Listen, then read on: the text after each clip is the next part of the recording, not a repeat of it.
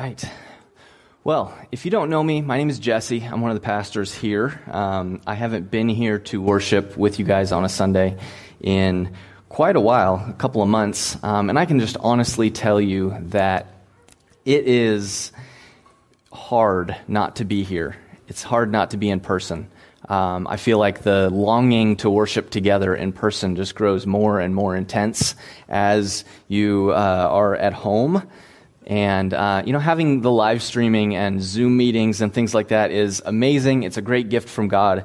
But there's nothing quite like being able to be in the same room singing with brothers and sisters. So I'm excited to be here.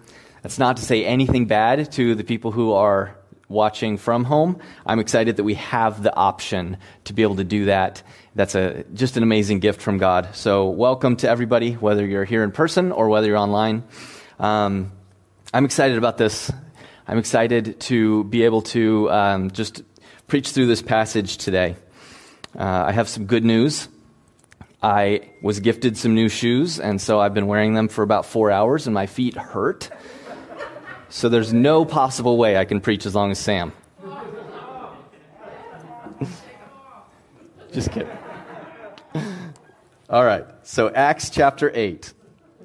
I'm going to give us just a quick recap so we can get up to speed together, and then we will jump into our passage. So we're in the midst of what is really the first scattering of the Christian church away from Jerusalem. Saul, on behalf of the Jewish leaders, has been bringing heavy persecution down on the church, and we just got to see Stephen stoned and killed by an angry mob, and now we see the text just last week talks about Saul is going around and ravaging the church. Now this caused the church to scatter throughout Judea and Samaria, out of Jerusalem. And what's important for our purposes this afternoon is that these church members weren't running and hiding. They were leaving Jerusalem in boldness and in Holy Spirit power, going out and preaching the good news of Jesus Christ. Now, I don't know if you guys remember all the way back in Acts 1, Sam reminded us of this last week as well, but one of the last promises that Jesus made to his disciples was that they would receive power when the Holy Spirit had come upon them, and that they would be his witnesses in Jerusalem and in all Judea and Samaria and to the ends of the earth. So we are seeing the fulfillment of that here. The Holy Spirit has come upon the disciples in power. They were actively witnessing the gospel message in Jerusalem, and many were coming to know Christ.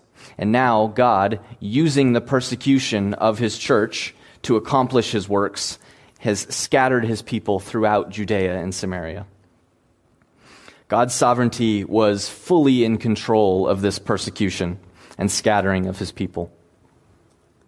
We could spend a lot of time talking about how God can and does use persecution to enact his will and build his kingdom. If you want to hear more about that, I would encourage you to listen to Sam's message last week because it was really, really good.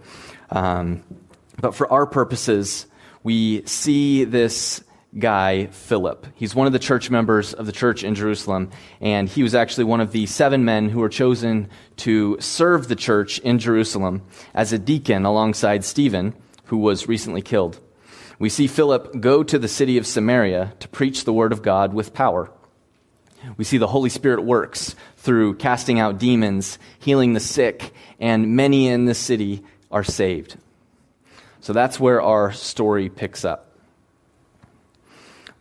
Let me give you a bit of a roadmap. We're going to read the passage, we're going to pray, and then I'm going to give a little bit more context about kind of what's going on, and then we're going to talk about the conflict that's highlighted in this passage between a couple of characters. And then we're going to wrap up by looking at some of Jesus' words from Matthew as we, I think, look at what the Holy Spirit wants us as believers to apply to our lives from this passage. So let's go ahead and jump into it. Acts chapter 8. We're going to be starting in verse 9. The text says, "But there was a man named Simon who had previously practiced magic in the city and amazed the people of Samaria, saying that he himself was somebody great. They all paid attention to him, from the least to the greatest, saying, "This man is the power of God that is called great." And they paid attention to him because for a long time he had amazed them with his magic. But when they believed Philip as he preached good news about the kingdom of God and the name of Jesus Christ, they were baptized, both men and women. Even Simon himself believed, and after being baptized, he continued with Philip. And seeing signs and great miracles performed, he was amazed. Now when the apostles at Jerusalem heard that Samaria had received the word of God, they sent to them Peter and John, who came down and prayed for them that they might receive the Holy Spirit. For he had not yet fallen on any of them, but they had only been baptized in the name of the Lord Jesus. Then they laid their hands on them, and they received the Holy Spirit. Now when Simon saw that the Spirit was given through the laying on of the apostles' hands, he offered them money, saying, "Give me this power also, so that anyone on whom I lay my hands may receive the Holy Spirit." But Peter said to him, "May your silver perish with you, because you thought you could obtain the gift of God with money. You have neither part nor lot in this matter, for your heart is not right before God. Repent, therefore, of this wickedness of yours, and pray to the Lord, that if possible, the intent of your heart may be forgiven you. For I see that you are in the gall of bitterness, and in the bond of iniquity." And Simon answered, "Pray for me to the Lord, that nothing of what you have said may come upon me." Now when they had testified and spoken the word of the Lord, they returned to Jerusalem, preaching the gospel to many villages of the Samaritans. That is the word of God for us. Let me go ahead and pray.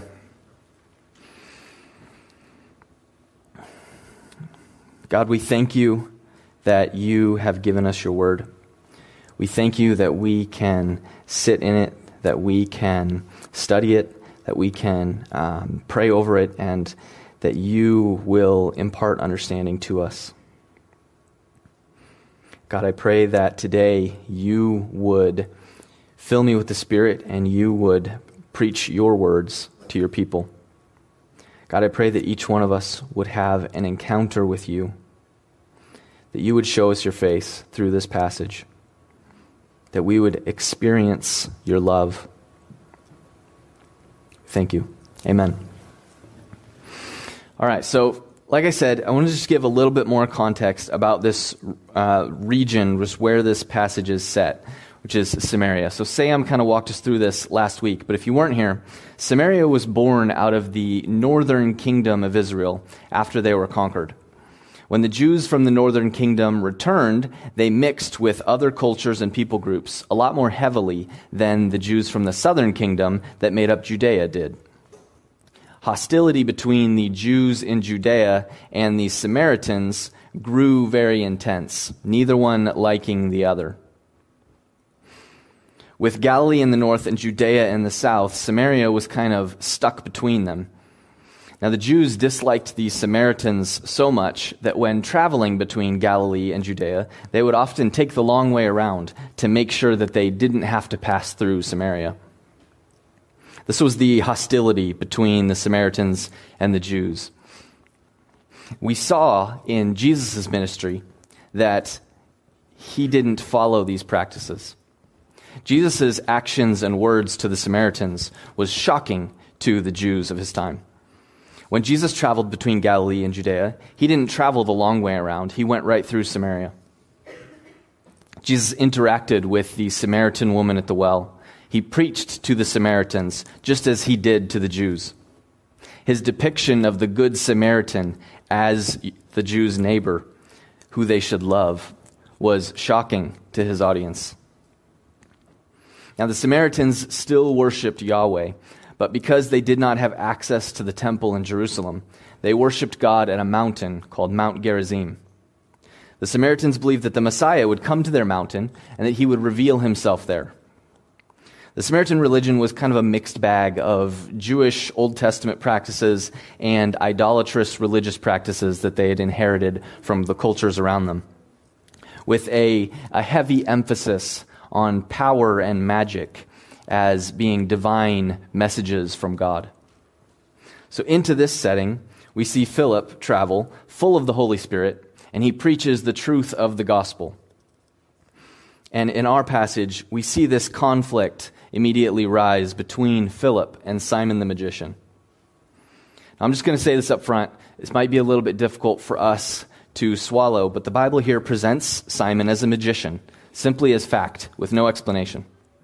This was a man who had magical power and used it to amaze the people. Not only was he using his power to amaze them, but he was claiming that the source of his power was divine, that he was the mouthpiece of God to them because of the works of magic that he was performing. I think for us in our culture, it can be easy to get distracted trying to rationalize away the magic part of this. And I would encourage you to set aside that distraction. Let's engage this as the text presents it.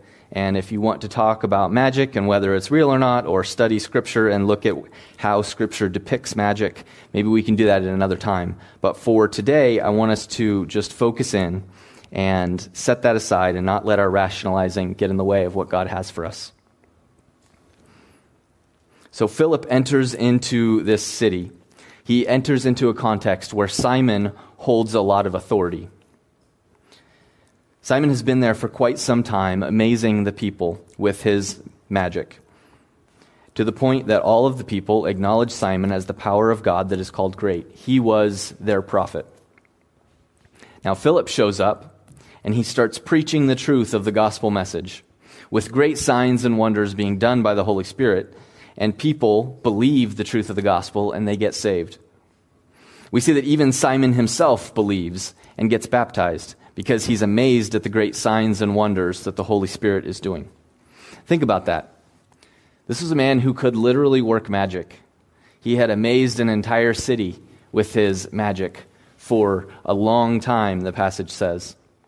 He has ultimate power and authority in this city because he is God's mouthpiece. And he is amazed at the works of the Holy Spirit. In just a minute, we're going to have to talk about whether Simon's belief is true or not, and whether his belief was enough for salvation. But I just want us to sit in the power of God for a minute here. I think we all cognitively know that the power of the Holy Spirit and the truth of the gospel are powerful. But we simply don't live in a country or a time where we're able to see some of the more supernatural aspects of those at work in our day-to-day lives. We maybe have heard stories of people in other places where the gospel has come up against magic or demonic possession or something like that. But for most of us, those stories are far off, and they don't really reflect the nature of our lives. But I think it's important for us to understand something.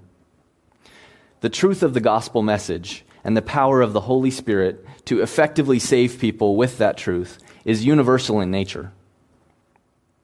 The Holy Spirit and saving nature of the gospel isn't more or less effective when it's presented against the power of a magician than it is when presented against the doubting mind of an atheist or the despair and hopelessness of a person affected by mental illness or a person trapped in the power of a crippling sexual addiction, or even a person damaged by abuse within a ministry or a church context. The power of the Holy Spirit to effect salvation through the truth of the gospel message is just as incredible and amazing in our time and place as it was in the hands and mouth of Philip preaching to the Samaritans. Amen. Romans chapter 1, verse 16 says, "For I am not ashamed of the gospel, for it is the power of God for salvation to everyone who believes." That is everyone, whether they are enthralled by the power of a magician or the power of an ideological agenda or the power of a mental illness or the power of an addiction or the power of anything. There are so many things in life that have power. But the truth is that the power of the gospel is more powerful than any of those things. Sam says it all the time. He uses this analogy of Jesus is the stronger strong man. It doesn't matter what the thing is that has enthralled and trapped people in its power. The truth of the gospel, Jesus is more powerful. The Holy Spirit inside of believers is more powerful. Jesus the Messiah, the creator and king of the universe, is more powerful. I want us to just make sure we don't miss that. That truth is important. It's not even the main point of the text, but I think it's important for us just to acknowledge that. Okay, so we get Philip going into the city. He preaches the gospel. Many people are saved. We see Simon the magician believes. And then we see that the apostles who have heard the work that God is doing to save the Samaritans send Peter and John down to visit. I think there's a little bit of maybe disbelief in this as the apostles kind of have to come and see it to believe it. These are the Samaritans, their hated enemies. And while Jesus may have told them that he was going to send the gospel to the Samaritans, they haven't done it yet. I think they might be kind of just, needing to show up and see it a little bit. So they come, Peter and John show up, they assess the situation, and they see that people still need to receive the Holy Spirit. So they lay hands on them, and they do so. Now I'm just going to mention this because there is some controversy around it. Some people take this passage as a support to mean that there are two different types of baptism. There's water baptism and spirit baptism, because we see both of those depicted in this passage. We're not going to spend a bunch of time talking about it, just to point out that we shouldn't take story passages, narrative passages, and try to make doctrine out of them unless it's supported by the weight of Scripture. And I think in this case, what we see is just different than that. It's not giving us a universal example, but it's actually, I think, an example of the love that God has for the Samaritans and for anyone who is kind of other, who is outside of culture, who is hated by others. We talked about how the Samaritans and the Jews hated each other. The Samaritans had long been counted as those outsiders, as the others. Jesus actively worked against this mentality. And I think that this is put here in order for God to, again, work against that mentality. He wanted there to be no doubt that he was establishing the Samaritans as full members of his kingdom and church. Throughout history, God has always made sure to take special care for the other. The shunned, the hated, the poor, the orphan, the widow. This is just another example of that. God moves in great power and care to establish that those that the Jews hated are full brothers and sisters in the kingdom. I think that can play into our lives and how we view other people. I think maybe we should take that and think about how we view the outcasts or the others of our society.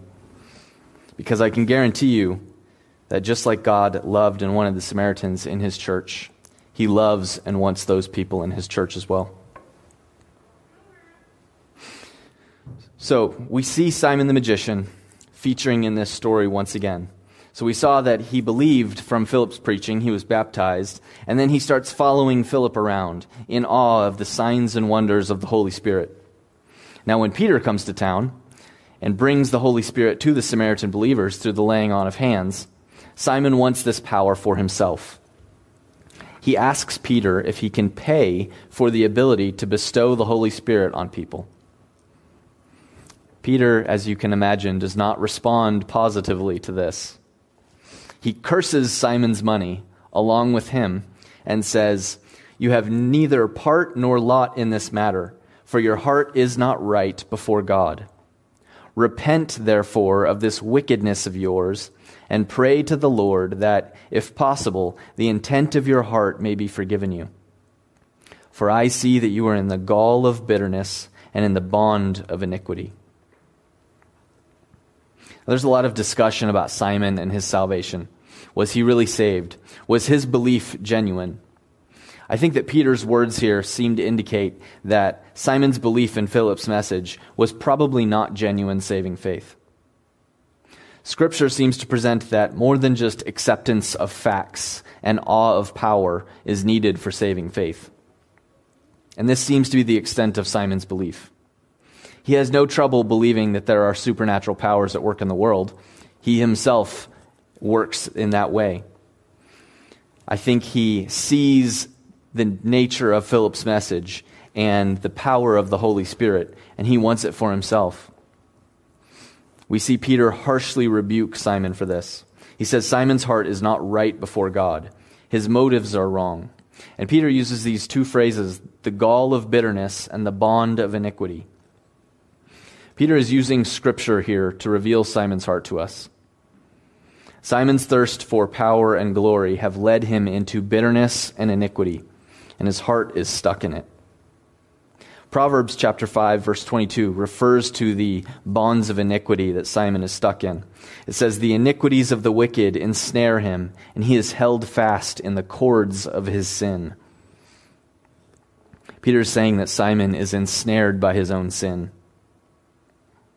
The gall of bitterness that Peter refers to is a reference to Deuteronomy chapter 29, verses 18 and 19, which say, "Beware, lest there be among you a root bearing poisonous and bitter fruit, one who, when he hears the words of this sworn covenant, blesses himself in his heart, saying, I shall be safe, though I walk in the stubbornness of my heart." Peter recognizes here that Simon is trapped in his own sin. He's stuck in the stubbornness of his own heart. And he rebukes him for it. The beauty of this rebuke, though, is that Peter doesn't just rebuke Simon. He calls Simon to repentance. He once again gives Simon the truth and invites him to give himself over to the power of the gospel. We're going to start to wrap things up a little bit here. But I just want us to look at Simon and his actions and try to formulate for ourselves what we need to get out of this. Like I said, Simon's basic problem is sin, just like all of us. Simon's particular sin seems to be his lust for power and glory for himself. This has led Simon down a path of using magic to pretend to be God's messenger. We would call that a false prophet. He's set himself up as a messenger speaking God's words to men. But his words are not the words of God. They are not the truth of the gospel. I think it's important for us to understand the difference between a false prophet and a true prophet here. And we see it in our story. We see the difference between Simon and Philip. So I'm going to give us three things real quick that I think showcase the difference between a false prophet and a true prophet as we compare the difference between Simon and Philip. So number one, Simon uses power in order to awe people, in order to gain recognition for himself. On the other hand, Philip is used by the Holy Spirit, a far greater power, to direct people to Christ, not to himself. I think this is the most basic aspect of a false prophet. Their words direct people towards man, while a true prophet's words direct others towards Christ. Number two, we see Simon is enamored by power himself as well. He's willing to do whatever it takes to gain more power, including claiming belief in Jesus.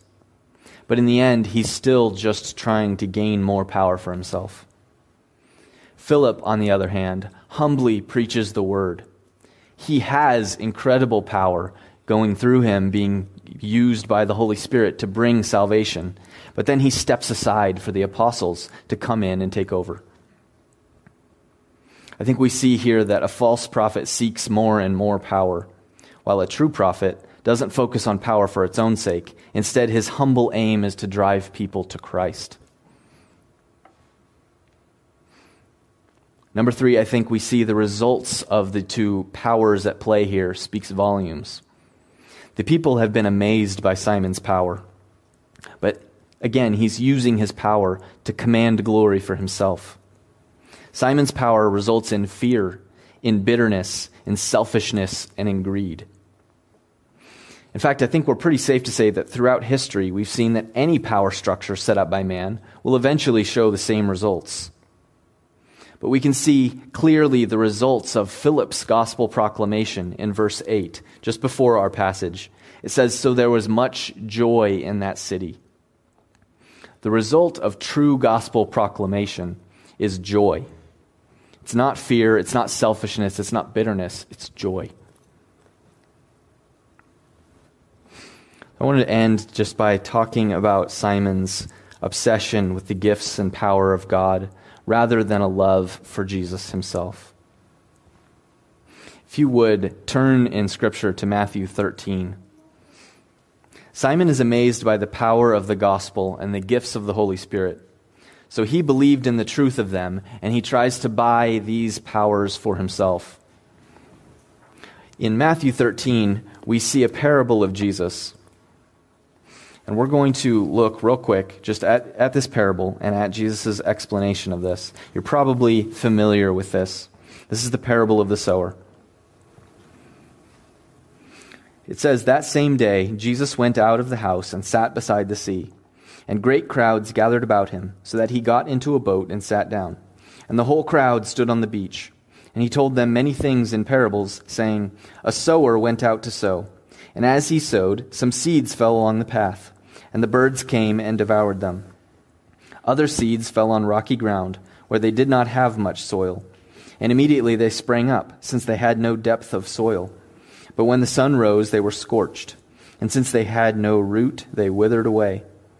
Other seeds fell among thorns, and the thorns grew up and choked them.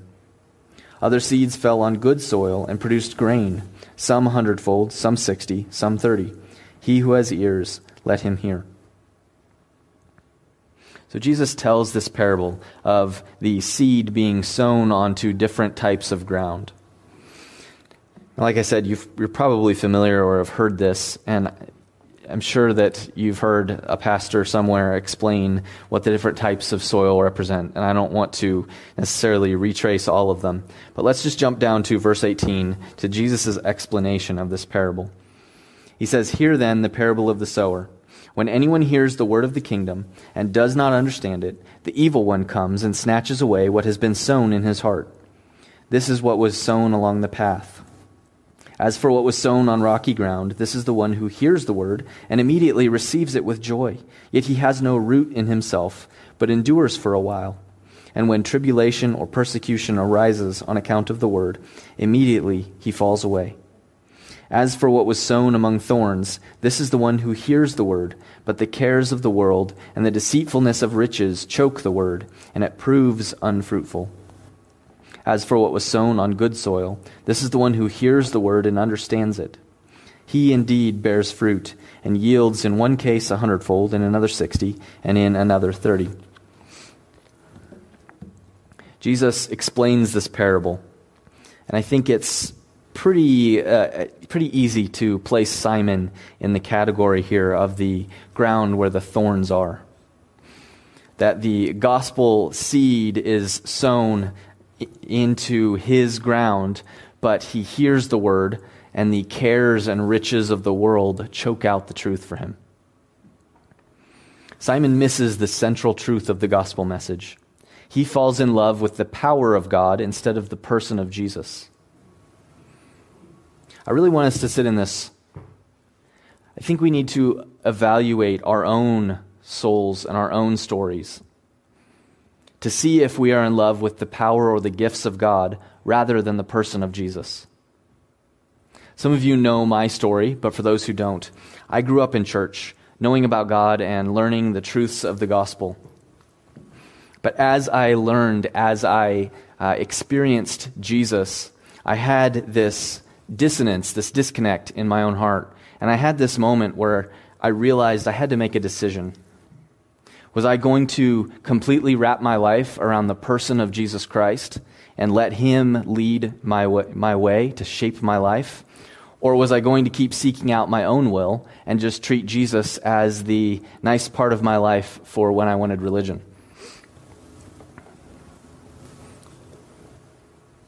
Jesus doesn't want us to want his stuff. He doesn't want us to just want a good life. He doesn't want us to just want a way into heaven. He wants us to want him. He wants our love and affection, wholly and completely. Do we love Jesus, or do we love the Christian life? Do we love Jesus, or do we love community? Do we love Jesus, or do we love feeling like a good person? I think these are questions that are important for us to ask ourselves. If our answer is anything other than that we love Jesus for who he is, we aren't experiencing the fullness of what he wants. I'd like for us to just spend a little bit of time and be honest with ourselves. Evaluate ourselves. See if maybe our attention has fallen off of Jesus. Maybe we have been attracted more to the perks of Jesus than to his person. If that's the case, I would encourage us all to reflect on Peter's words to Simon. He says, "You have neither part nor lot in this matter, for your heart is not right before God. Repent, therefore, of this wickedness of yours, and pray to the Lord that, if possible, the intent of your heart may be forgiven you." Simon was a false prophet, a man who had convinced people that he was the power of God. And then when he's confronted by the truth of the gospel, he sought to buy the power of God for himself. Yet, Peter, when confronting this man, encourages him to repent.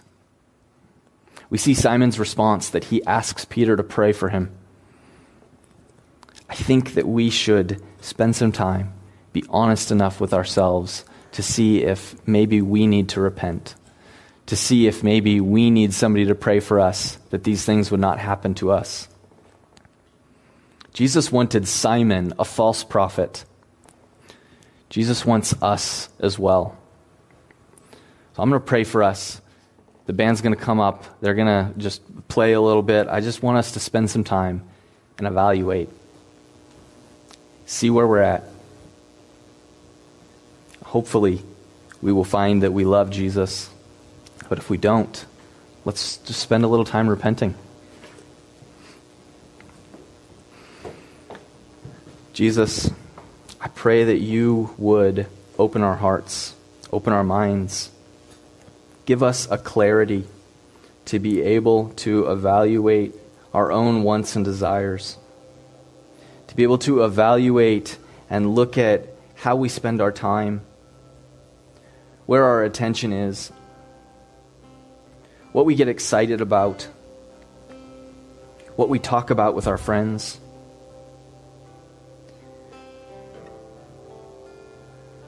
Jesus, I pray that you would let us truly evaluate ourselves, and then whatever we come up with, we would want you.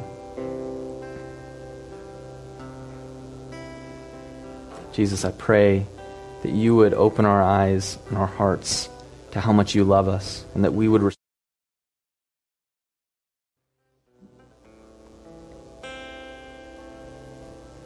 Church, spend a couple minutes just in reflection on this.